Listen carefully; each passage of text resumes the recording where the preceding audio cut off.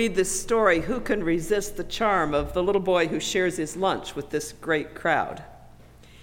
It's a story that's so well known, we often do this sort of shorthand about loaves and fishes without bothering to even have to explain the story that lies behind it. I've done it myself, and it really is a good image for the offered during prayer. When my father retired, he gave me his library, and it included a couple of shelves of sermon collections. And it's very telling that in all those books, there were only 2 sermons on this text, and both of them pick up on the little boy. William Elliot has a sermon entitled, "When One Feels His Insignificance." You can sort of write your own sermon about that one.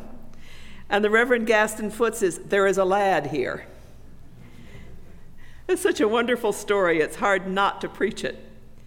But after working with this text, I think the main point lies not with the little boy or the lunch, or even the miracle of the 12 baskets of leftovers.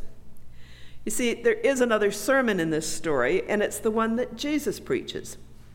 Move down the chapter, I think you have to go all the way to the 35th verse, and you find the same crowd that has just eaten this miraculous lunch asking Jesus, "Well, what sign are you going to give us so that we may see it and believe you? What work are you performing?" What dunderheads. You wonder that Jesus doesn't just throw up his hands in disgust and give up on the whole project. But he doesn't.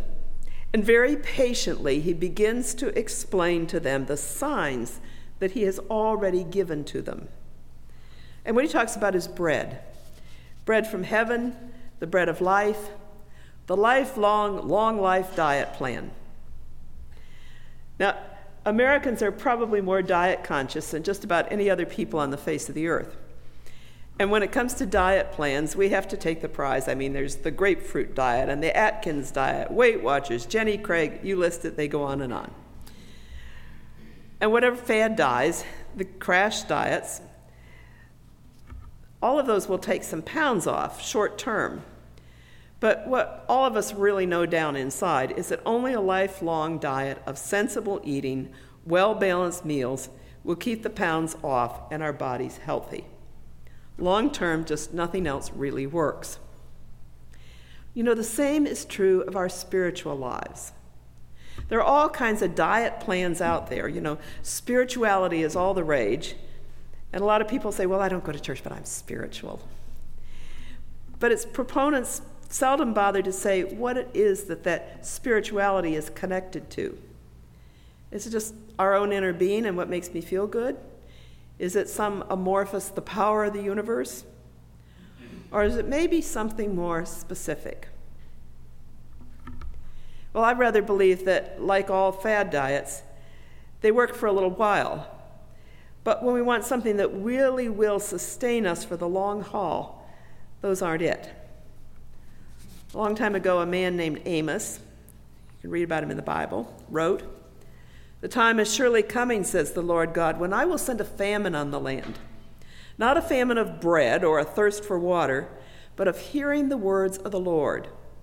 They shall wander from sea to sea, from north to east. They shall run to and fro, seeking the word of the Lord, and they won't find it. In that day, the beautiful young women and the young men shall faint for thirst.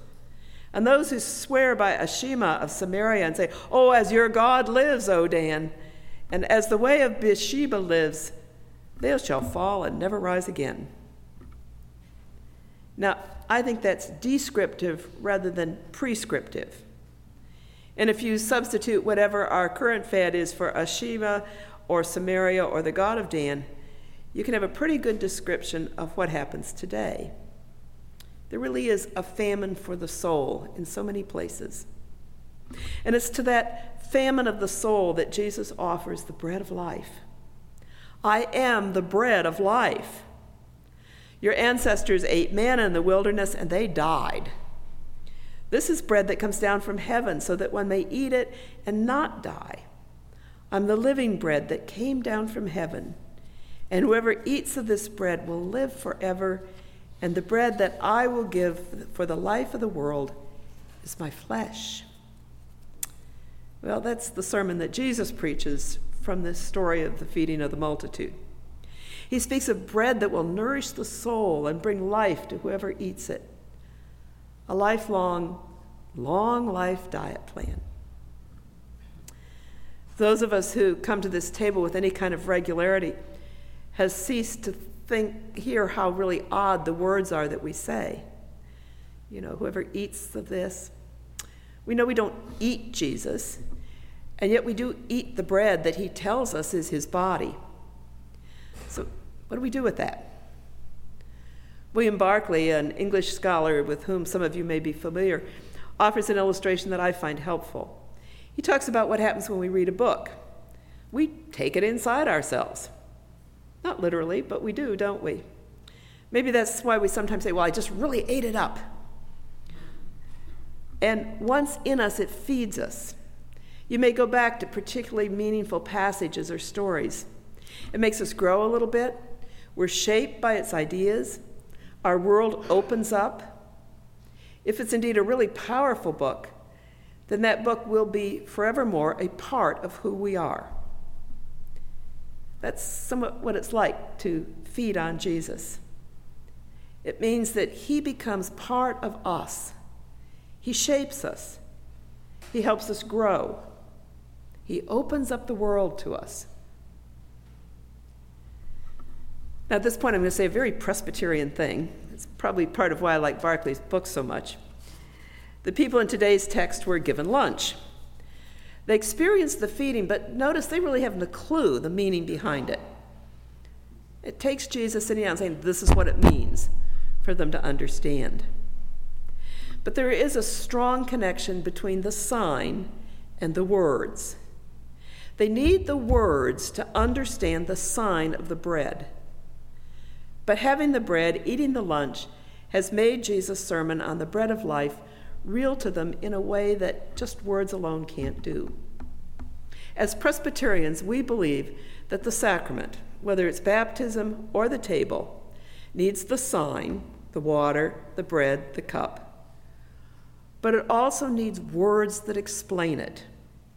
So it is that our sacraments are always accompanied by scripture reading and some sort of comment on that. The official title of our clergy used to be, and I think we're going to go back to it, Minister of Word and Sacrament. I mean, that's their chief responsibility, to proclaim the word and administer the sacraments. The sermon that Jesus preaches on, this story of the crowd that gets fed, speaks of himself as the bread of life. And that setting gives a special meaning. When I stand here at the table that's been set for communion, you hear what I say about bread in a different way from when I say at supper later, pass the bread. It's a different kind of meaning. Well, that was also true for Jesus' folk because this was Passover. And John has made a point of telling us that right at the very beginning. So we read this story within that context. And do you remember Passover? It's that night when those who claimed the protection of God, who smeared the blood of the lamb over the lintel of the door, were saved from the angel of death who had swept through Egypt that terrible night, claiming the firstborn of every household. And each year then, every single year, from then until this very day, Jews gather to celebrate the story, to remember, and in the remembering they make that story theirs, and they claim it for themselves. They become part of the Passover people. It's not just ancient history in a book.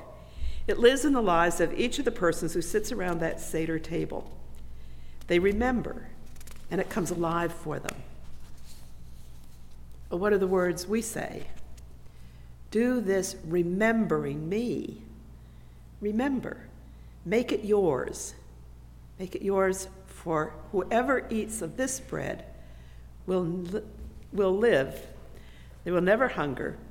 They will never thirst. They will live forever. Amen.